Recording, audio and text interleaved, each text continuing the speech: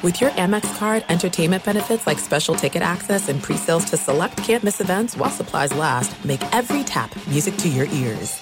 At Bet365, we don't do ordinary. We believe that every sport should be epic. Every home run, every hit, every inning, every play. From the moments that are legendary to the ones that fly under the radar. See for yourself when you sign up today and get $150 in bonus bets when you bet just $5. Whatever the sport, whatever the moment, it's never ordinary at Bet365. 21 plus only. Must be present in Ohio. If you or someone you know has a gambling problem and wants help, call 1-800-GAMBLER. Terms and conditions apply. When you have health insurance, it's easy to forget about your out-of-pocket costs. That can be a lot of money, but are your bills accurate? Well, it's estimated that over 50% of medical bills contain errors. HealthLock can help you. HealthLock technology securely connects with your insurance and flags any overbilling, wrong codes, and fraud. You can even have HealthLock work on your behalf to get money back from select past bills. To date, HealthLock has helped its members save over $130 million. So to save, visit healthlock.com today. That's healthlock.com today.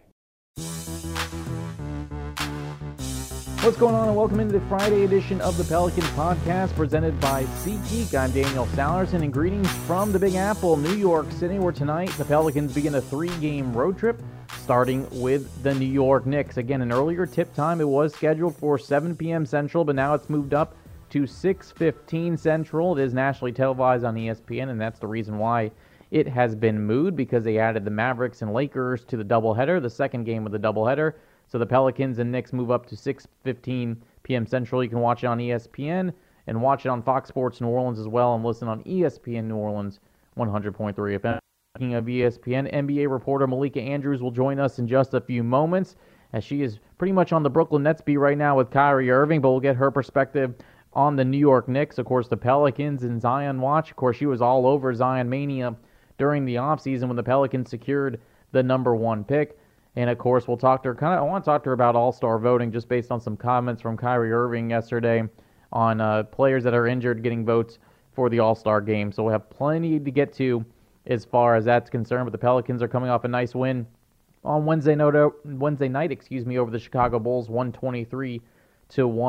So the Pelicans now sit 13-25 on the season, still just around 4 games back of the 8th spot. Again, 6-7 teams clumped up there for that final playoff spot. Still way too early to be really scoreboard watching, but of course I am, just because I'm a nervous person, and so I'm trying to watch every single game that does affect the Pelicans in that. And this should be a big road trip for them, as the Pelicans take on, again, the Knicks tonight, and then we'll head over to Boston and take on the Celtics on the back-to-back Saturday night.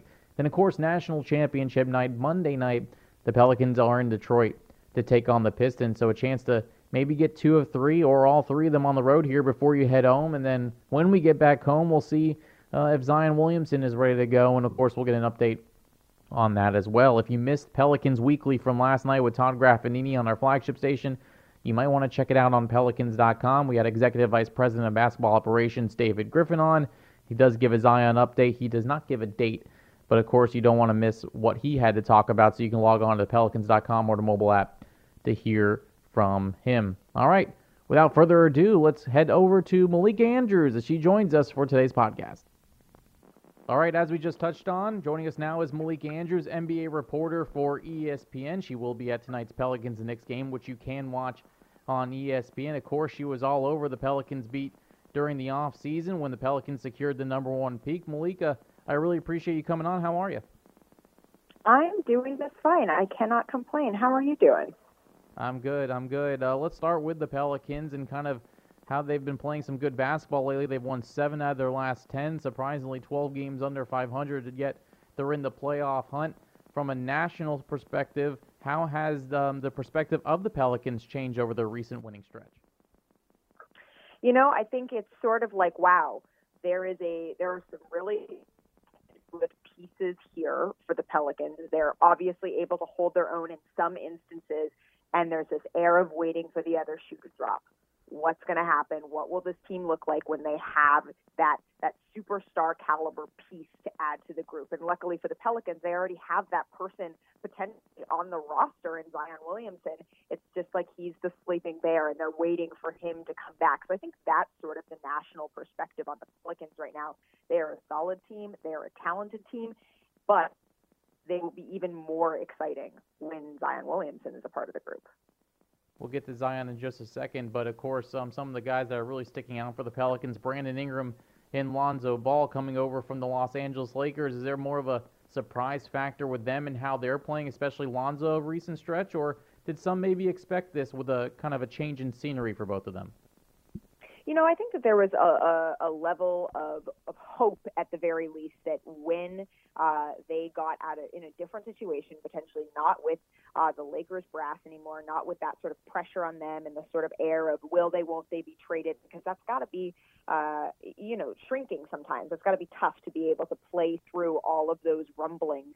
I think there was always a hope that they would be able to get out of that bubble and be able to perform at a higher level. The thing is, though, especially with Brandon Ingram, it was, okay, after this shoulder situation, what is it? What kind of player are we going to get back on the court? And there was always optimism for what he would be, but there's always this air of let's be cautious. Let's not rush to this guy is going to be where he was pre-injury, especially something as scary as blood clots like that can be really detrimental. And so I think there was always an expectation that he could to that level, but it's sort of a nice surprise that he did this quickly with a new group. And for Lonzo, I think the biggest thing with him was just this overall appreciation for how his shot has changed, right? I think that there was always this, he was the number 2 pick. He was always a very talented player. He had a very boisterous dad. It was sort of like, all right, so when we get through all of that, what kind of player do you have? And Lonzo was able to prove not only that he could make adjustments, but that he could be a number 1 option on a team. And he's kind of grown into his own in New Orleans, it seems. Alvin Gentry's done a really good job with him.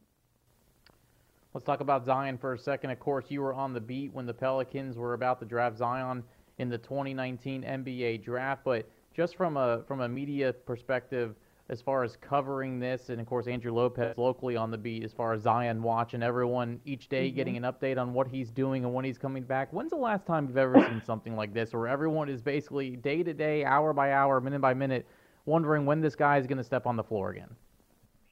There was probably a smidge of that with LeBron last season before he was ruled out for the year. This era of never count out LeBron. He could be back in a minute. He could be back in 6 weeks. We really don't know. So I think there was that feverishness. The difference here, as you know, is this is fever for a guy who has never really played in an NBA game. I'm not going to count the preseason here. And so with that in mind, I've never seen this before. And that speaks to the kind of dynamic, both personality and basketball player that Zion Williamson is. This is a new precedent. This is, it's incredibly rare, and it's pretty exciting. What did you learn about the Pelicans and the city and the fan base during your time here in June? As far as, you were on the beat as far as when the Pelicans were drafting Zion, of course, the big draft party that saw a huge turnout here. As far as a city that just went through a lot last year with the Anthony Davis situation, what did you take away from that time in New Orleans? Other than the fact that Marty Smith can crowd surf with the best of them, and you guys have the best big age in the country. In addition to those two things, I think there's a sleeping appetite for basketball in New Orleans, and that's what I learned. I think that oftentimes New Orleans is counted out as a Saints town, and obviously we saw during the playoff run that was that is the case in some moments, but there really is a healthy basketball fan base there that just wants to have players on the Pelicans roster that love New Orleans. I was told so many times down there by restaurant owners, by people who work with the team, by fans walking down the street as we did our live shots, all it takes to be loved and embraced by New Orleans basketball fans as a player is if you just love and embrace them right back. And it seems like Zion got that memo pretty early, going to the court a couple of days that they were unveiling a couple of days after he was drafted, eating at the local restaurants. I mean, that's what it takes. And I think that with Anthony Davis, there was a little bit of a burn there potentially because he did embrace the city for so long. And then, that soured and they felt a little bit potentially betrayed by that. And so obviously it's a business. You can't help it if you decide you're allowed to make different decisions and decide that at some point in your career it no longer makes sense to be in a certain city. But that's what I learned about them, man, is all they want is a superstar who loves them just as much as they love their superstars. As far as the New York Knicks go, let's turn our attention to tonight's game between the Pelicans and the Knicks. Of course, you're all over the place as far as who you're covering around the NBA. Of course, right now you're covering Kyrie Irving and the Brooklyn Nets, but I'm sure you've been able to touch on the New York Knicks and their situation, of course, firing David Fizdale midway through the year. Now you have interim head coach Mike Miller. How have things changed, if they have changed at all, since Fizdale's been let go? You know, it's a little bit of a small sample size, right? It's only been about a month and a handful of days since David Fizdale was fired. And for a while, the Knicks went on a little bit of a run there. They were beating several teams, but then when you take a little bit of a deeper look at when they were 5-6 in that immediate aftermath of Fizdale's firing, the caliber of teams that they were beating are the teams that they potentially should be beating. We're talking about teams like the Hawks and the Wizards, and so it did make sense that they would be able to have a little bit more success against some of those other bottom-dwelling teams. But then, you saw them go out west and play the Lakers. It's incredibly talented and very well could be in the finals this year, and it sort of put into perspective the growth that they've had. So I think under Mike Miller, they've taken a lot of interesting steps. They've maybe stepped a little bit away from a Dennis Smith Jr. and have given Frank Ntilikina the ball a little bit more and have been experimenting with some different lineups and different usages, especially offensively. Julius Randle has really come into his own under Mike Miller. That being said, there's still some questions I have that I think can only be answered when they're playing some of those upper echelon teams. And so that's sort of where the Knicks stand right now. I don't expect this to be the rest of the season to automatically turn around and all of a sudden they're the 8th seed in the playoffs. No, this is still a rebuild year for them, and they still have more questions than they do answers. Before I let you go, of course, the latest NBA returns have come out for All-Star voting for the Pelicans, Brandon Ingram at number 9. But it was interesting today, you were tweeting about this yesterday with Kyrie Irving and him talking about him being second in the backcourt as far as Eastern Conference voting while he's been missing a lot of games. And he said that he would vote for himself. He says it's a respect thing. But I was curious. It just kind of took me back basically because, of course, with All-Star voting, it's a lot of fan popularity. And that's why a guy like Kyrie Irving is number 2 in the backcourt. But what did you think of his comments, and is there anything the league can do as far as, I know they've been able to weight some of the voting as far as the media, the players, and the fans, but is the league heading in the right direction as far as getting the right people into the All-Star game? Yeah, I mean, I joked with Kyrie after he said that on Thursday. Like, I wish I had that kind of confidence. I need to roll out of bed in the morning because earlier in our conversation, I complimented his shoes. I was like, "Wow, those are really nice." He goes, "Yeah, I'm great, aren't I? My creative mind is pretty good, and so I need to have that sort of confidence." But in terms of All-Star, I mean, there's an interesting conversation to be had about precedent versus the now, right? And so Kyrie Irving said on Thursday that part of the reason that he thinks he should be voted in, and he agrees with fans, is he set a precedent of being very entertaining. And he's not wrong. He is one of the most entertaining players to watch both on and off the court in the NBA.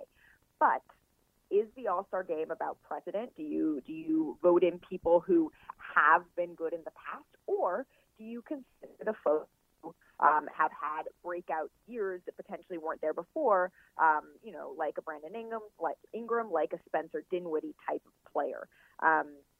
And so that's sort of the thing that we're kind of getting into. And I think that's part of the reason why the NBA has opened up the voting to include a mixture of different people, fans, media, and players. And also they have allowed the coaches to make the picks for who should be in that second unit for the All-Star game, because potentially the coaches are going to be looking not just at the stars that they want to hear their names called and yell and scream and sign jerseys and get autographs. It's the guys who have stepped up and maybe don't have the sexy name, but are deserving of a spot in the All-Star game. So we all should have the confidence that Kyrie Irving has. That being said, I think in his heart of hearts, he knows that this season he potentially hasn't played himself into the All-Star game. He's going off of a precedent of being entertaining, and the fans so far are speaking that, yes, that precedent is what we want in a starting lineup, even if it turns out he will have to forego his spot because he may or may not be healthy by that time.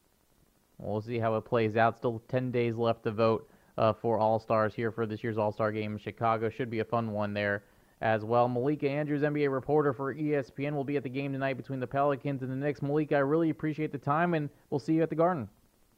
Thanks so much for having me. See you there. All right, that was good stuff there from Malika Andrews. Before I let you go, I want to remind you about All-Star voting. Of course, the latest returns came out yesterday. Brandon Ingram still 9th in the NBA frontcourt, or the Western Conference frontcourt, I should say. We need to get Brandon Ingram and the rest of the Pelicans to the All-Star game. There are plenty of ways to vote. Of course, NBA.com is one of them. You can vote once every 24 hours. You can choose 3 frontcourt players and 2 guards. You can also use Google, search the player name and NBA vote, or just search Pelicans team ballot. You can vote right there. Use your Google Assistant. Hey, Google, vote for the NBA All-Star game. It'll pop up for you. And, of course, you can use the NBA app as well. Today is a very important day because it's one of the 2-for-1 voting days. That means your vote will count twice. There's only 3 more days left. January 10th, which is today, January 16th, and the last day to vote, which is January 20th. Voting will end at 10:59 Central Time. And again, make sure we get our Pelicans to the All-Star game. As far as tonight's concerned, as I mentioned, a new tip time. It's a different one. Really haven't seen a 6:15 p.m. Central tip time, but that's what we'll have. 6:15, Pelicans and Knicks from Madison Square Garden.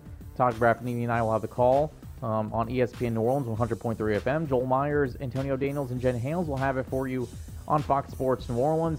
And then Mike Breen will have the call on national television for ESPN as well. So we hope you have a great weekend. On Monday's show, we'll talk to T-Bob Hebert. Of course, he hosts the show with Jordy Culotta off the bench on ESPN Baton Rouge in New Orleans.